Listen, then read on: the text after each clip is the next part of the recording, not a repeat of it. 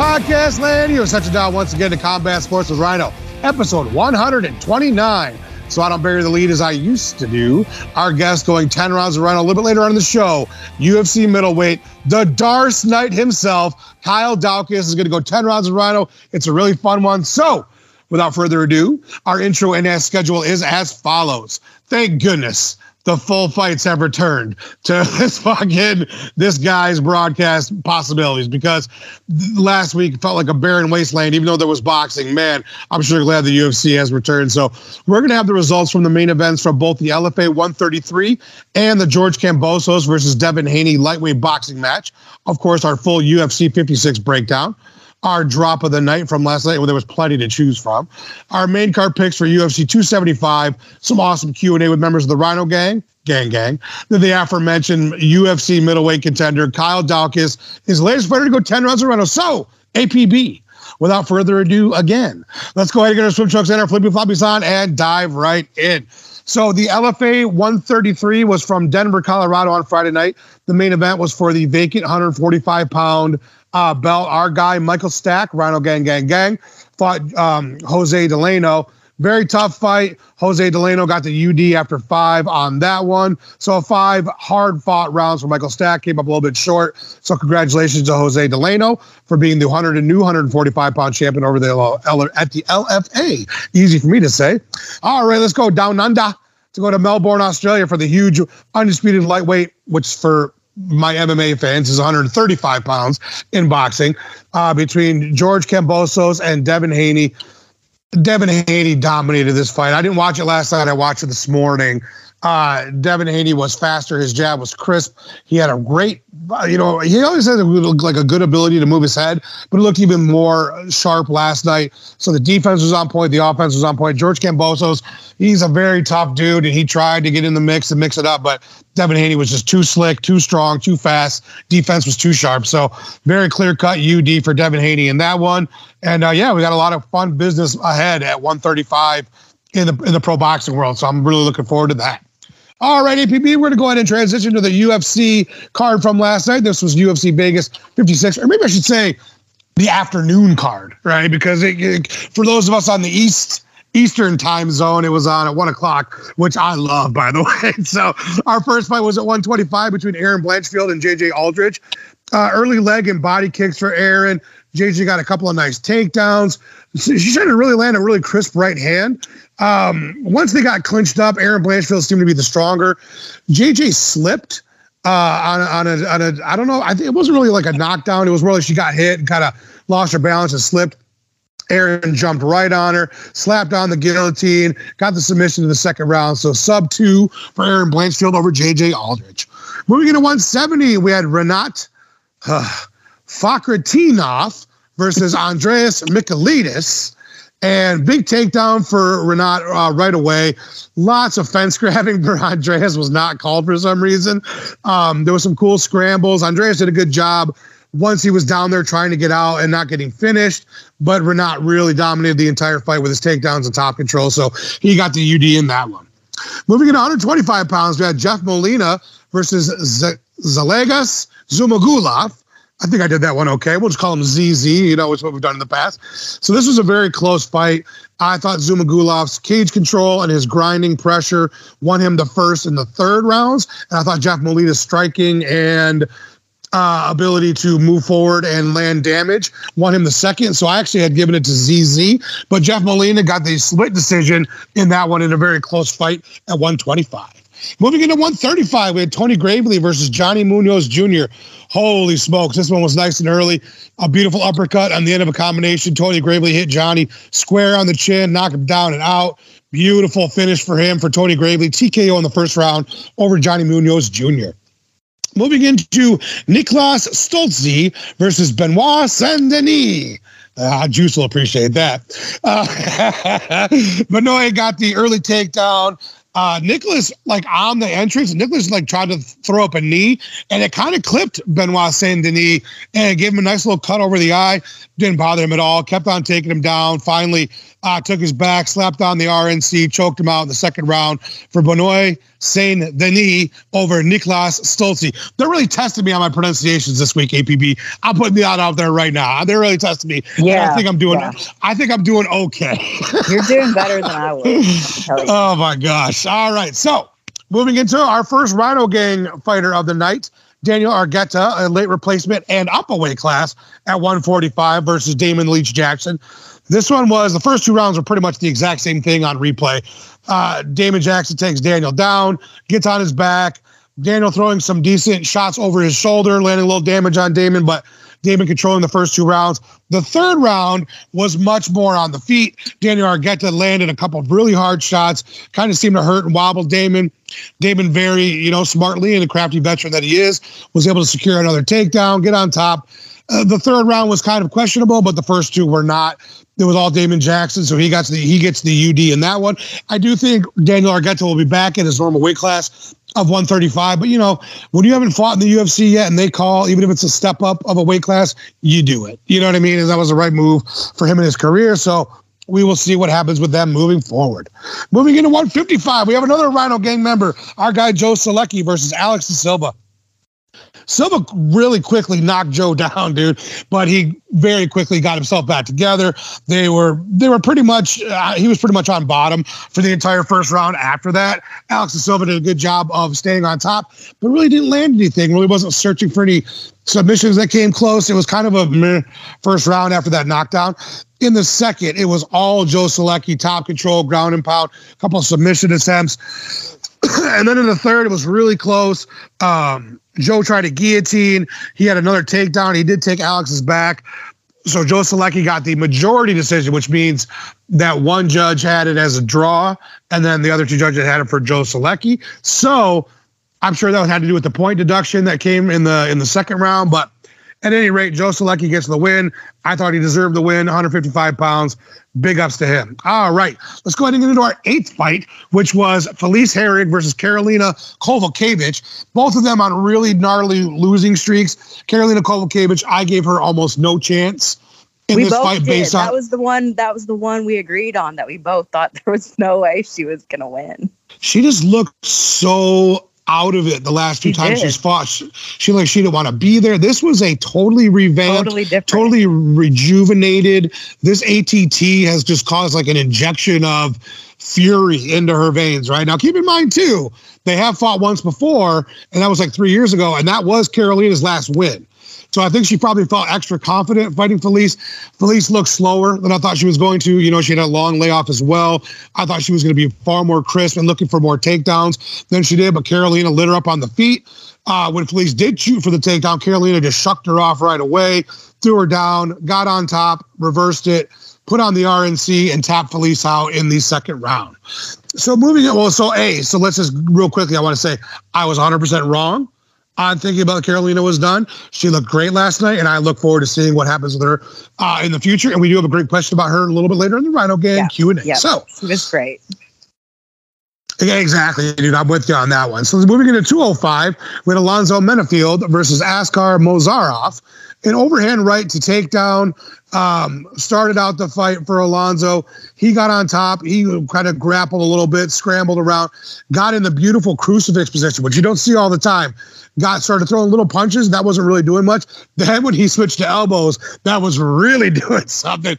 So Alonzo Menifield, Askar could not get out. Alonzo Menifield kept throwing those elbows, lumping them up on the forehead. Referee stops the fight. TKO in the first round for Alonzo Menifield. Big win for him at 205. Moving into our 10th fight, we had Ode Osbourne versus Zaruka Adashev. All right, we'll go with that one, Rhino. Zaruka Adashev. And then, so these guys are out there and they're scrapping, the 125ers. They're like pinballs out there. They're so fast and they're bouncing all around.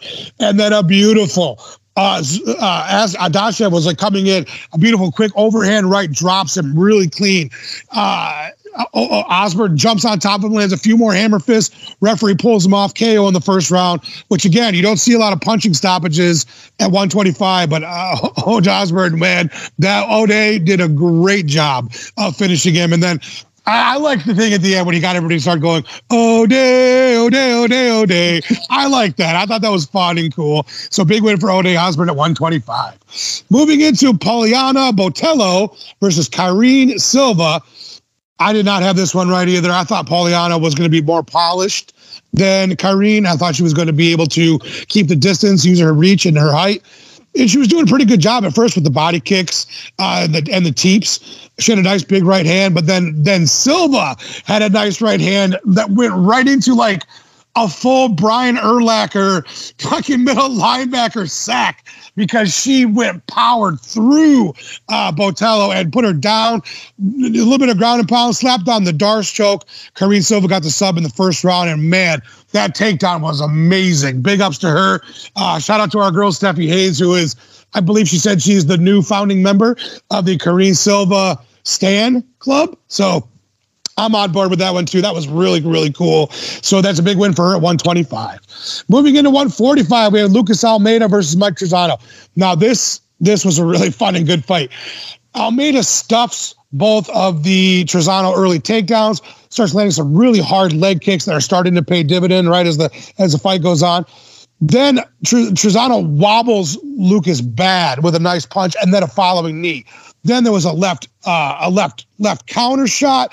Both guys dropped each other. It was a really fun back and forth fight. Then finally in the third, dude, fucking, first of all, they clashed heads really gnarly, which sucked. But then a left hook hurts Trizano again. He goes down. Almeida jumps on, gets the ground and pound going. No choice for the referee but to stop the fight. Lucas Almeida gets the TKO in the third round over Mike Trizano in a very fun fight. Moving into 145, we had Movsar Evelev versus Dan 50K Ige. APB, we talked about this last week, and yeah, we're both huge 50K Ige fans, but there's something about this kid, this Evelev kid, where he can just absorb shots and just keep coming forward and have no symptoms. Well, he's huge. He is huge for 45.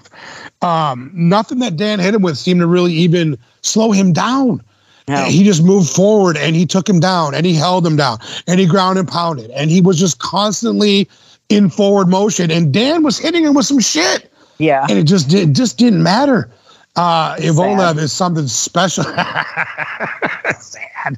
Evelev is just something different and something special at 45. And man, looking forward to seeing what's next for him. And 50K Ige, I saw some people saying, oh, he needs to hang on. The dude's like 30.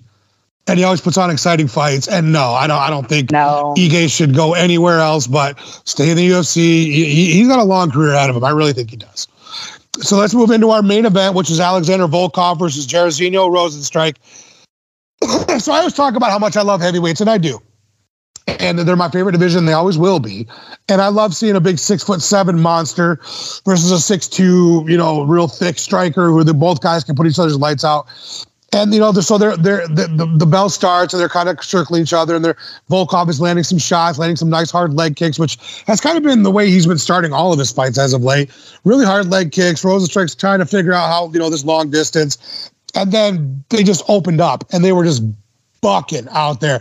And Rozenstruik hit Alexander with a couple of nice shots, and Alexander hit him with a couple of nice shots, and then there was the straight right, which really put Rozenstruik on his ass back against the cage, and then. He was following up with a couple more strikes, and he hit him with a couple, but then he missed with a couple, and Jairzinho did not seem to be out of it, but Herb Dean came over and stopped the fight. And so, again, there's the two trains of thought, APB, which is, well, if you let him stay down there, he could take 2 or 3 more shots and really, really get hurt. Or was he not that hurt at all? He just got knocked off balance and knocked down, and you got to give him a chance to work. I always lean towards give him a chance to work. You know what I mean?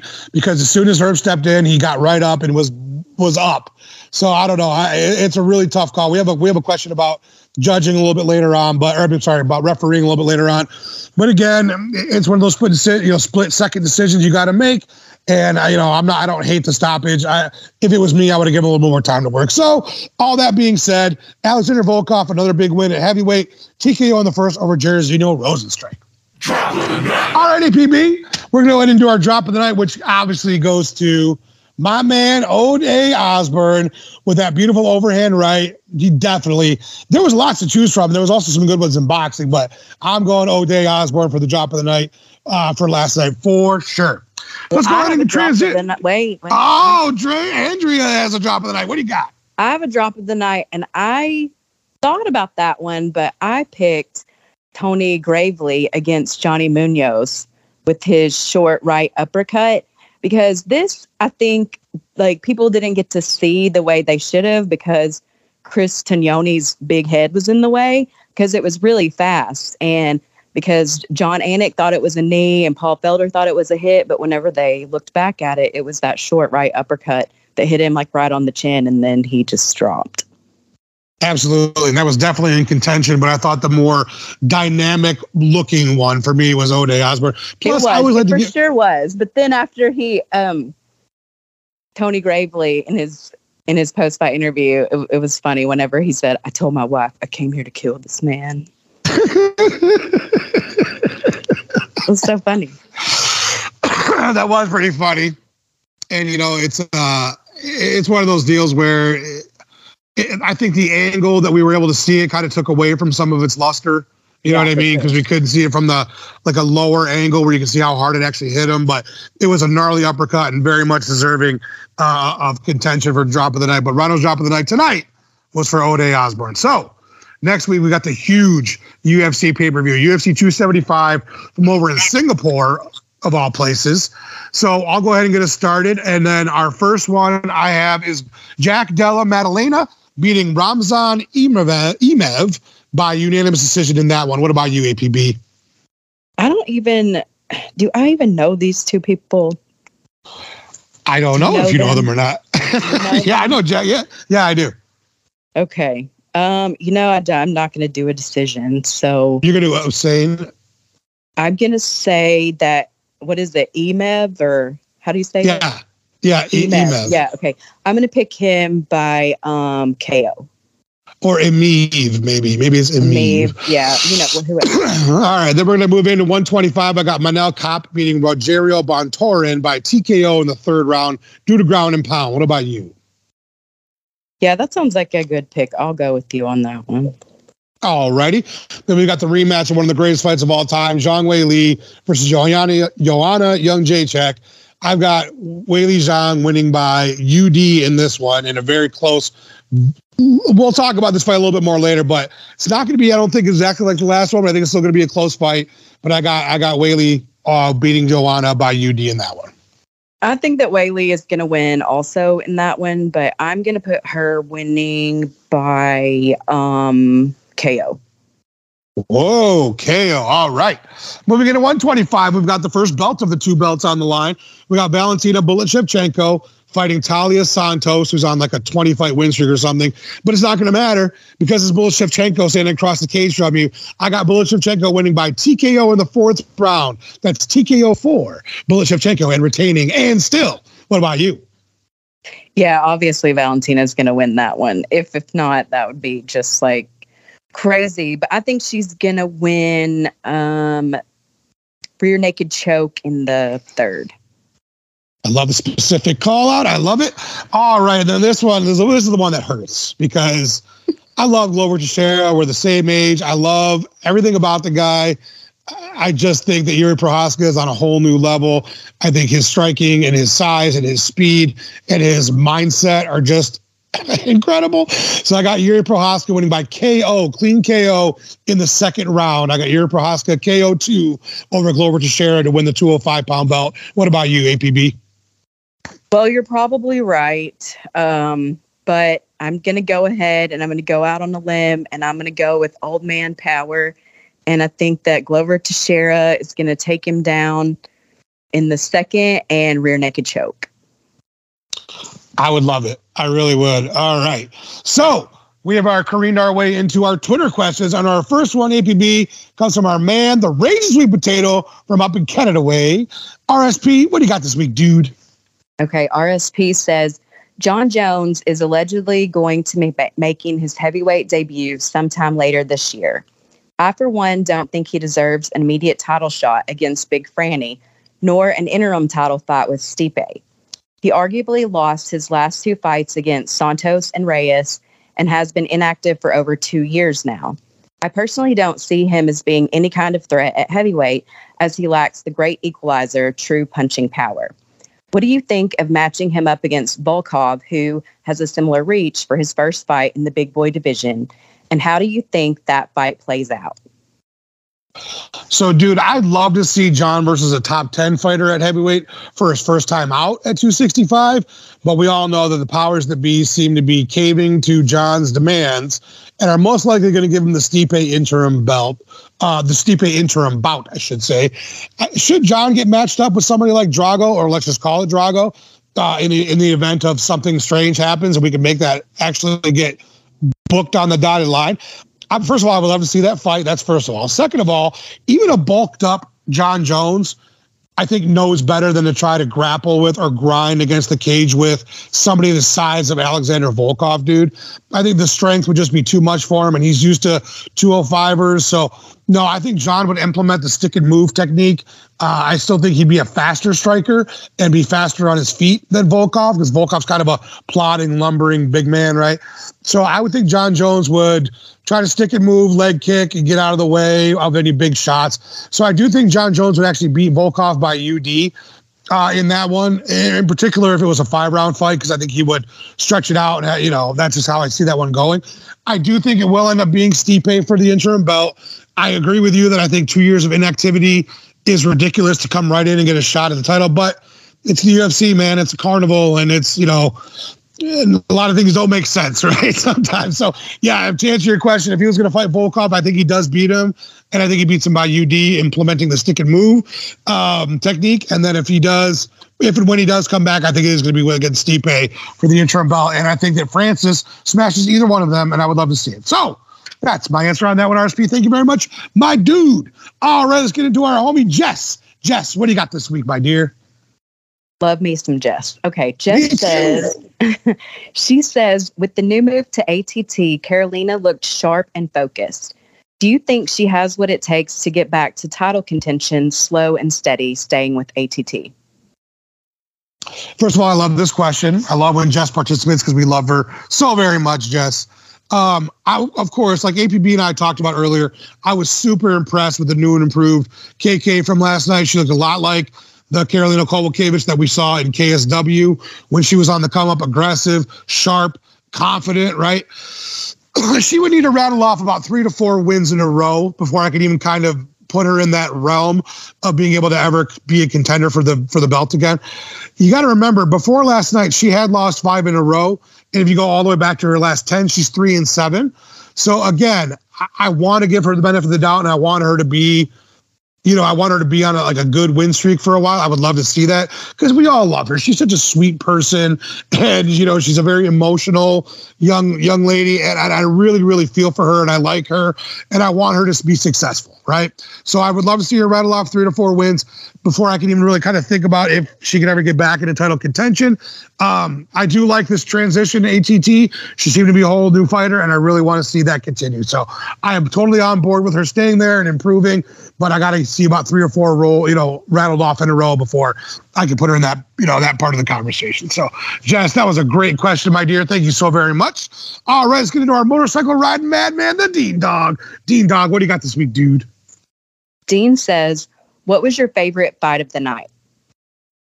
So there were several that I really liked, but the one I'm going to go with to answer your question is got to be Almeida versus Trizano, right? I have like a criteria that I put down, like really which can separate maybe 2 or 3 fights that I all like pretty similar. And here's the criteria as follows. There's a lot of them, but this is the ones that like last night it pertains to, right? So they both dropped each other, which always makes for a fun fight. The pace was really, really high.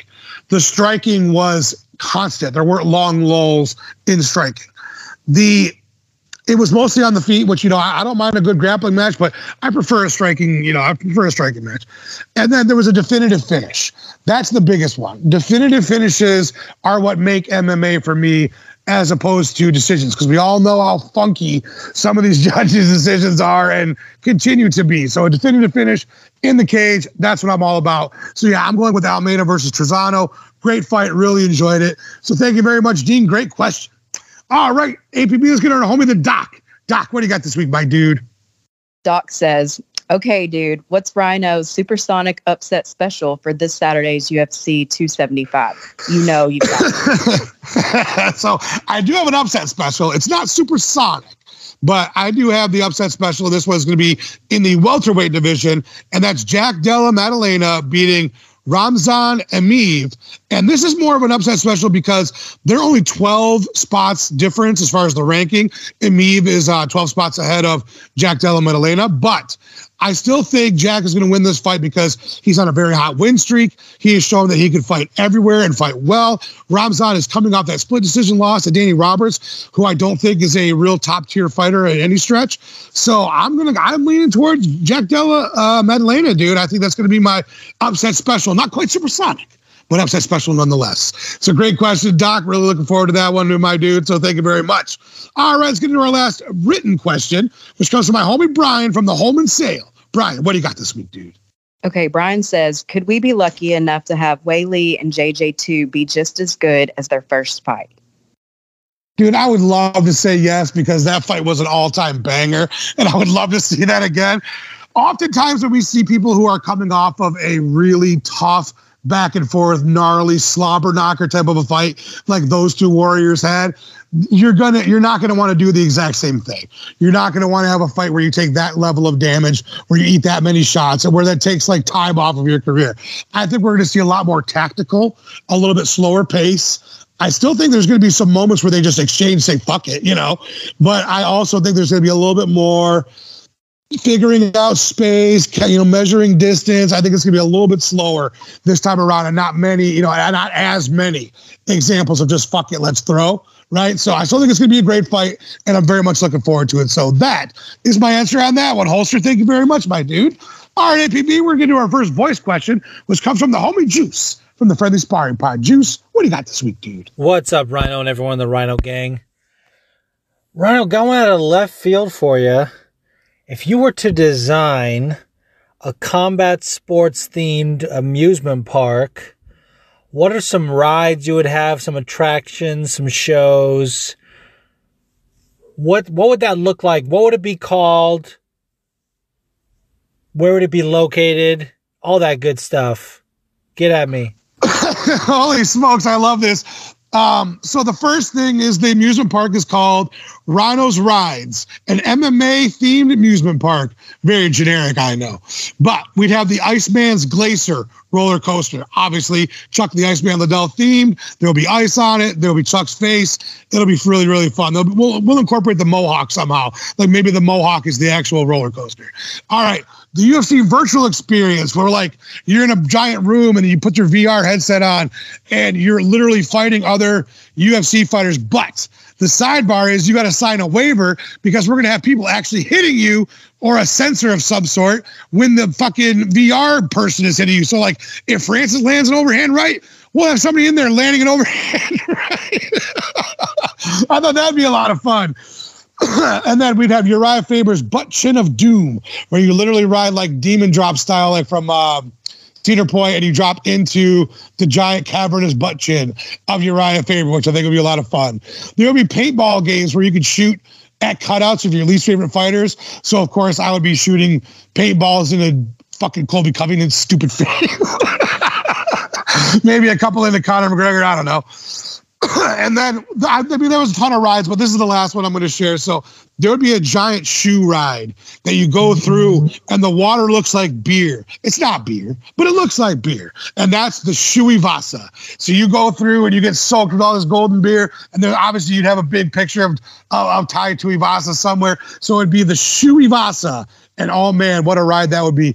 Of course, it would be in Vegas, right? And then quite the opposite of the UFC's standards. I would actually pay my employees really, really well, and I would keep the ticket costs very, very low. So the park goers would actually be like, oh my gosh, they want me to come back over and over again. They like me being here. So that would be my business model, would be paying the employees and keeping them really happy a lot of money, a high wage, and then maybe keeping ticket prices low. So I know it's crazy. I know, I totally understand, like wacky Rhino. But that was a great question. Thank you so much, Juicy Fruit, baby. Make sure you check out him and Leo at the Friendly Sparring Pod. Too much fun over there. All right, our next voice question comes from the big homie Jim Asoon. Jim, what do you got this week, dude? What's going on, you bunch of fucking casuals? Rhino and the Rhino gang, hope y'all doing well. Well, fight card wasn't too bad yesterday. A few finishes there. My question for you is, the judging again, yeah, but fucking Herb Dean, man. The guy's either never gonna step in or fucking steps in way too early. Like, I don't understand what's happening with him, man. He used to be one of the best in the game, and he's been screwing up a lot. But my question for you is, who are your top 5 refs right now? Not of all time, but right now in the UFC. That's my question for you this week, man. Keep up the great work. We love the show. And it's always 420, kids. Peace. Yeah, OG, it was definitely a little bit early last night. So, yeah, and you're right. Herb really is, it's almost like bipolar with some of his decisions. Like, sometimes he's way too early in there, and sometimes you're like, Herb, stop the fucking fight. You know what I mean? But my 5 current in order are as follows. Mikey Beltran, my number 1. Mark Smith, number 2. Keith No Nonsense Peterson, number 3. Jason Herzog, number 4. And then number 5 is kind of the wild card. I'm going Chris Tognoni. I know he's weird. I know I call him ASMR ref because he always talks so softly. And he really congratulates people and he encourages them. But that's just what he does. And I think he's a pretty decent ref. So Mike Beltran, Mark Smith, Keith Peterson, Jason Herzog, Chris Tognoni. And we all have to agree, it's a very tough job. Being a referee in the UFC has got to be really, really hard. You got to make split-second decisions many times, and it can be catastrophic, injury if you don't get in there at the right time, or you could fuck up somebody's career if it's the wrong, if you make the wrong choice. So again, I know there's a ton of pressure on those guys, and I kind of feel for them and have sympathy and empathy for them. But, I get pissed off at some of the decisions that they make too. But overall, I think they do a pretty good job. So that is my answer on that one. Great question, OG. I really appreciate you, my guy. All right, APB, that's the end of our Q&A session. We're going to go ahead and get into our 10 rounds of Rhino with UFC middleweight Kyle Daukaus after a quick word from our sponsor, K&R Designs. Hey, Rhino gang, are you looking for a piece of furniture to tie the room together? Maybe make it feel a little bit more homey? How about a beautifully restored dresser for the bedroom or an end table for the family room? Well, look no further than my good friends at K&R Designs. You got a piece of furniture that needs restoration? They got you covered. Looking for a new addition to your home decor that's already been beautifully done? They got you there too. We're talking dressers, armoires, kitchen tables, cabinets, nightstands, any and all wood furniture you can think of, they've got or can get for you. So check out K&R Designs in store at 101 West Chicago Boulevard in Tecumseh, Michigan, or on their website, KandRCustomDesigns.com. Check out their Facebook page, K&R Home Deco, that's DECO, to see everything they have and the amazing work that they can do. You can also call an order at 517-605-7173. They accept PayPal, Venmo, Square, cash, check. They accept them all. So if you want the absolute best of the best and restorative wood furniture creators, you got to check out K&R Designs. Tell them you're a member of the Rhino Gang, and that'll get you 20% off your very first purchase.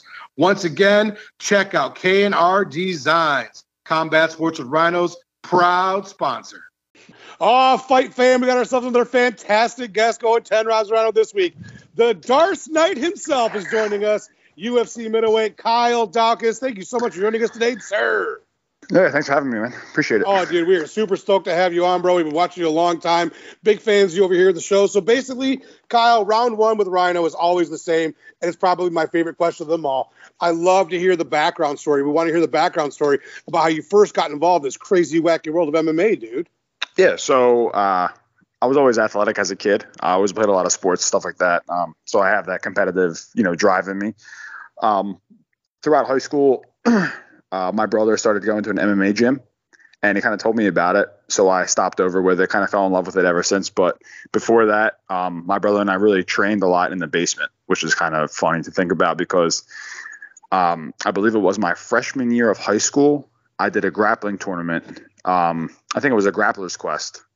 And we just decided to do it on a limb, my brother and I. we just saw it. We decided to do it.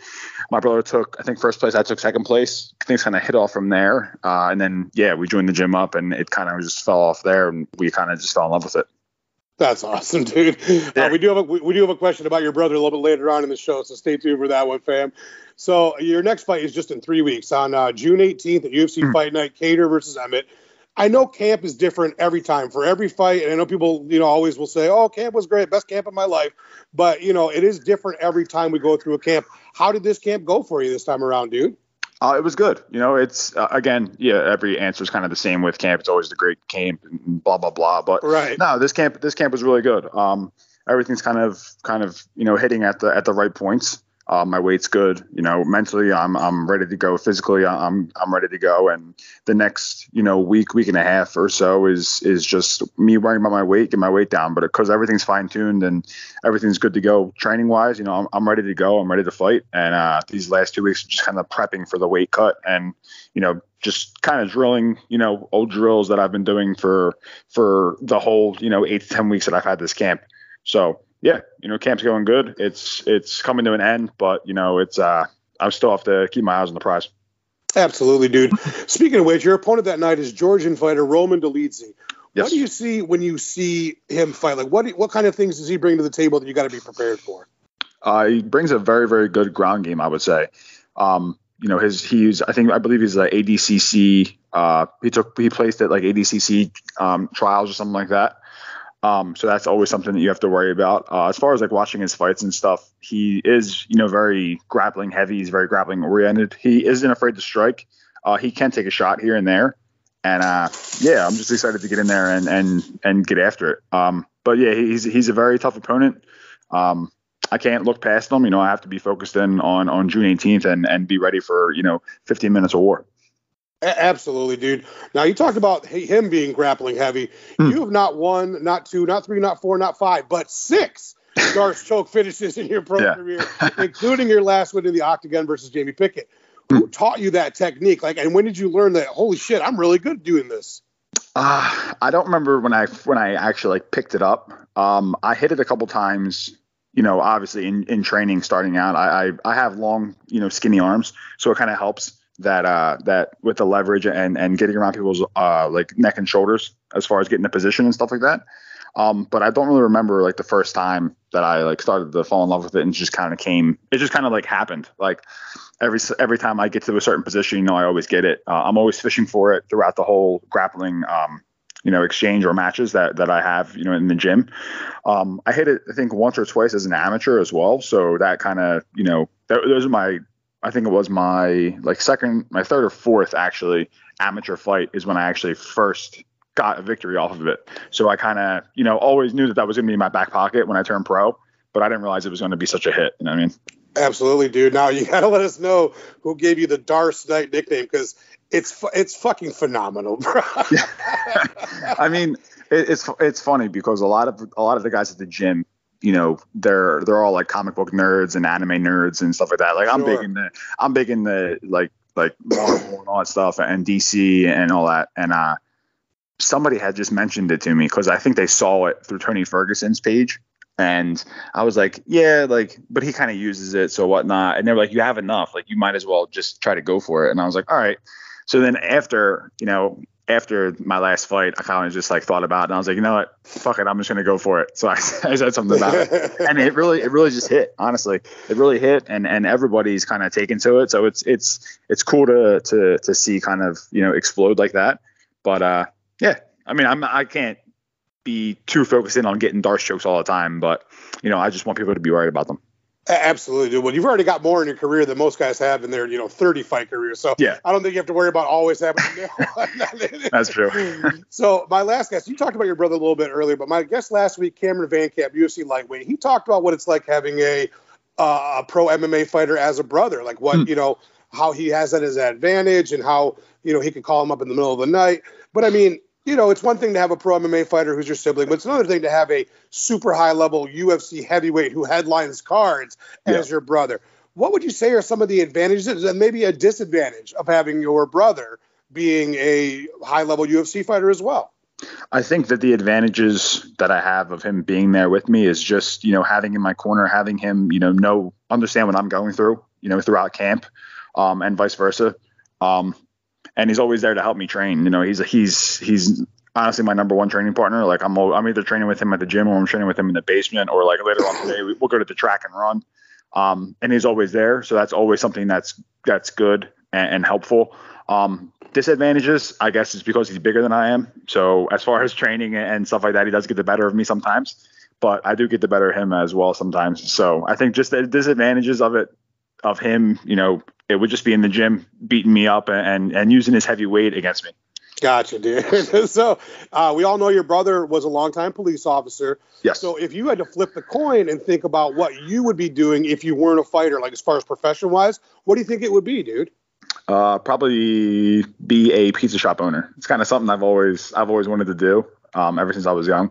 I'm big into cooking and stuff like that. So I always like that, and I always enjoy cooking throughout my fight camps. So it helps me, cut the weight and stuff like that. But I always like to make, pastas and pizzas and stuff like that. So I think I would probably own a pizza shop. Okay, now you say a pizza shop. Do you mean like a standalone brick and mortar pizza place that has also some pasta dishes, or do you mean like a fancy pants, Italian restaurante? Nah, we would just do pizzas. Okay. Like I'm gonna be one of them guys. Like after I retire, I'm gonna own a pizza shop. We're only gonna be open from like 12 to 6. I'm only gonna have like a limited amount of dough, so you got to call in and get the pizza. And it's strictly pizza, nothing else, nothing more, nothing less, and that's about it. I love it, dude. So away from the cage, we have to put the brakes on constantly thinking about fighting all the time. We have to have other interests, things that take our mind off of that.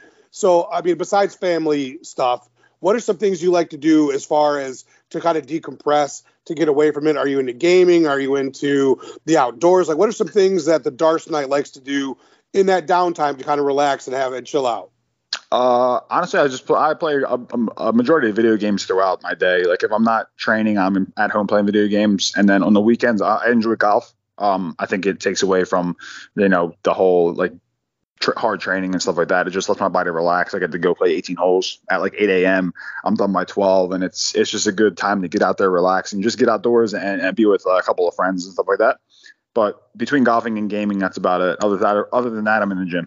Sure, dude. That absolutely makes total sense. Yeah. So you just talked about what kind of a foodie you are and kind of a cook and a chef, and how, that's something you're really interested in. So obviously you talked about cutting weight earlier. We have to take away some things that we love. We have to, deprive ourselves of some of our favorite foods. But after the fight, dude, you get to really indulge. You get to really hammer down on some things that you truly love. What is the thing you have deprived yourself of for X amount of weeks that you're really going to get into and indulge on once the fight is over and you've already won? It's time to be out celebrating with the family and the friends. Honestly, a nice pizza and some ice cold beer is pretty much it. That's usually what we do after the fight. After the fight, we usually get, pizza, beer, and some wings, and just kind of post up at the hotel and just hang out. And I hang out with my brother, my cornerman, and that's about it. Well, I'm not really somebody who likes to go outside and go to the club and do all that stuff. I'm usually just with family or with friends, and when I have to fly out and go to Vegas and stuff like that, or for this one for Austin, we're probably just going to get pizza and wings and beer. And that's pretty much it. Okay, is there a specific beer you like to go to? I mean, I'm sure when you're home, I would imagine it's Yuengling, but I could be wrong. No, honestly, I'm not a big Yuengling guy from PA. Okay. Yeah, I enjoy Guinness a lot. IPA. Guinness, okay. I'm a big IPA guy. I like different IPAs, but I'm also a huge Guinness guy. So I'll have a nice Guinness after the fight and celebrate with that. I could do like one Guinness, bro, but it's just so thick. I don't get how people. I don't understand. I mean, I see where people are coming from, kind of, because like the froth is kind of thick, but other than that, the drink itself doesn't seem thick to me. I mean, I guess I just have a different taste for it. Yeah. For me, it's like drinking like a melted milkshake. That's really the consistency. Not for me. I don't know what that is. Hey, dude, that's awesome. I appreciate that about you. All right, dude. So we have actually careened our way into the easiest round of them all, Kyle. It's the 10th round with Rhino. It's the most simple round there could be. Share your social medias with us, dude, so me and everybody else in the Rhino gang can follow you. We can keep tabs on you and your career moving forward. And just share your social medias with us, dude. Yeah, so I really only have two. I'm only on Twitter and Instagram. I'm not really on anything else. My Twitter is just Kyle. I think it's at Kyle Daukaus, and my Instagram is Kyle_Daukaus. So give me a follow, shoot me a message, and I'll get back to you. You know, I'm big on kind of communicating with fans and stuff like that. So any message that I see, I'm more likely to respond. Absolutely, dude. That's what every fan loves to hear. We really appreciate that about you. And, dude, I'm telling you, we are all going to be riding with it. We are all stoked for June 18th. That's just, what is that, like 16, 17 days away from the time you and I are recording this? And, yeah, dude, we really, really look forward to watching the Dark Side get in there into the Octagon and mix it up with Roman Dolidze. So, dude, Kyle, once again, thank you so much for taking the time to get it 10 rounds with Rhino. And for really good luck and best of skill for you on the 18th, brother. Thanks, man. I really appreciate it. What's up, guys? This is Kyle, the Dark Knight Dawkins, and I just went 10 rounds with Rhino. Dude, Kyle, that was a lot of fun, bro. I really appreciate you taking the time. We can't wait to watch you fight in your next scrap of the UFC. It's going to be so fun. Really looking forward to it, and thank you again, dude. All right, let's give a shout out to our outro, to our forum contributors, to the Rageous Sweet Potato, to our girl, Jess, to Dean Dog, the motorcycle riding madman, to my broski, the Doc, to Juice from Friendly Sparring Pod, to my homie Brian from the Home and Sale, to Jim Asu and the OG, of course, to the ladies of the PRG, to my underdog MMA fan, to Jamal, the son of McTavish, Thomas Clan, or whatever it is. But to me, he's always Cyrus King, and he's our broski, and he's my king. So, of course, Marquise from Weak Sauce Radio, Ashley, the MMA nerd, Filthy Casual, Brat, happy birthday, Brat, Chris from Unmatched MMA, Sandy Pants, my beloved Rhino Gang GC, to the feature play Andrea, to D Reigns, the best engineer in the biz, to the Iron Set of Graphic Design, Dave Fretch. Check him out on Twitter and Instagram at Dave Fretch. He's the best in the biz. Of course, a special thanks to my girl APB for stepping in and being an amazing pinch hitter again this week. So to everybody out there, thank you guys so much for week in, week out being such wonderful supporters of the show. I hope you all have a wonderful week, both in and out of work. As we all know, love is greater than hate, and we will see you next week. Cage Side!